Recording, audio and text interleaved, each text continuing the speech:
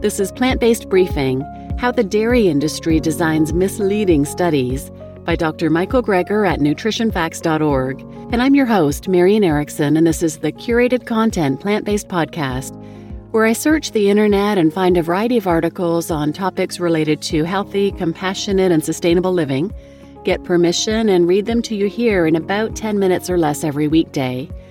And today's post is from Dr. Michael Greger. He's a physician, a New York Times bestselling author, internationally recognized speaker on nutrition, food safety, and public health issues.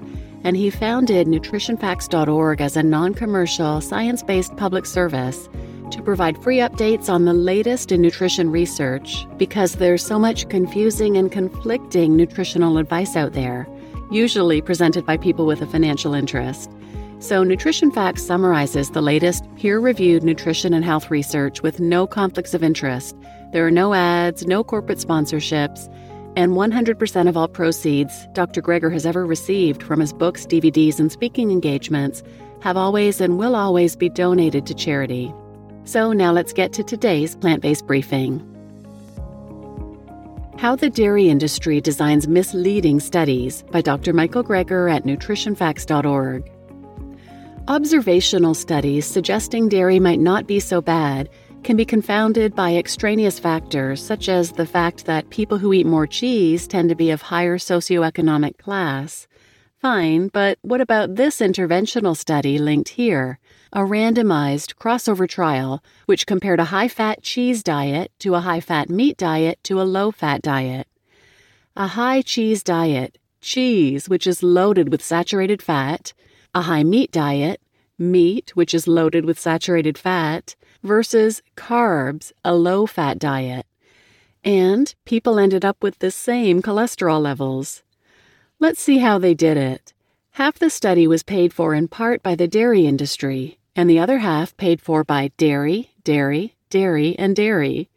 If you're the dairy industry and you're trying to design a study to show that a high cheese diet doesn't raise cholesterol, how would you go about doing that?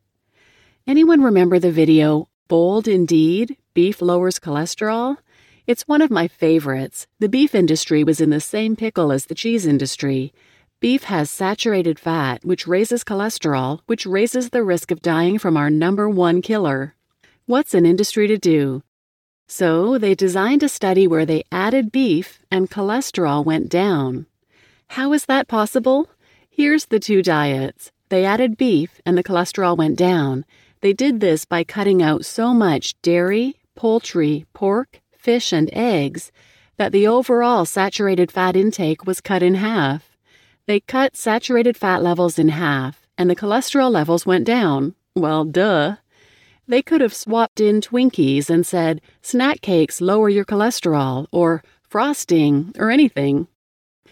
Okay, so now that you know the trick, let's go back to the dairy study.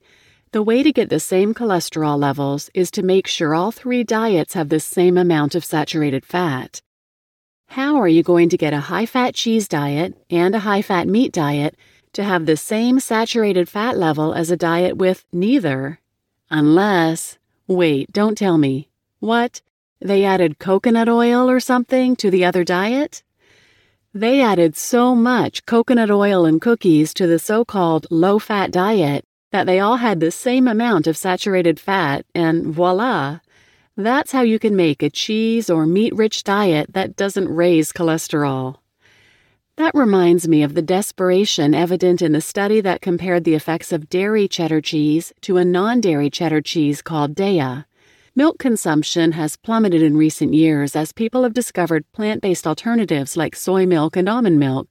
And now there's plant-based cheese alternatives. What's the National Dairy Council to do? How are you going to design a study that shows it's healthier to eat cheese? Design a study where cheese causes less inflammation than the vegan alternative. They got their work cut out for them.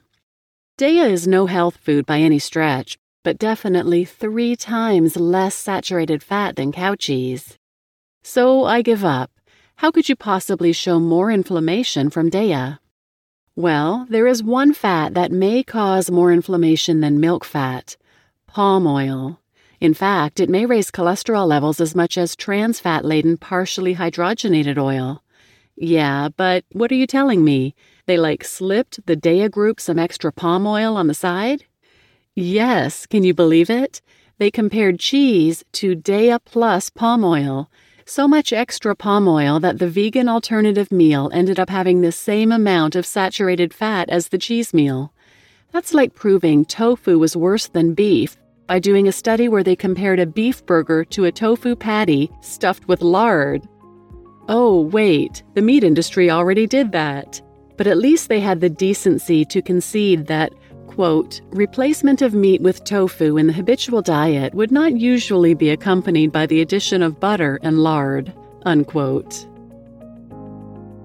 You just listened to How the Dairy Industry Designs Misleading Studies by Dr. Michael Greger at nutritionfacts.org. And I'm your host, Marian Erickson, and I actually laughed out loud when I first read this. So ridiculous, but it's part of sowing the confusion so people don't know what to believe and they throw up their hands and say, well, I might as well just eat what I enjoy. For more information on the way the food industry purposely misleads the public, check out episode 92 called No Purveyor of Unhealthy Products Wants the Public to Know the Truth. And I'll put a link to that in the show notes as well. So please share this episode with anyone who might benefit. Please share on your social media. Please send it to a friend. Word of mouth really helps the podcast to grow. And my goal is really to reach as many people as possible with all this great information that's out there. So thanks for sharing and thanks for listening.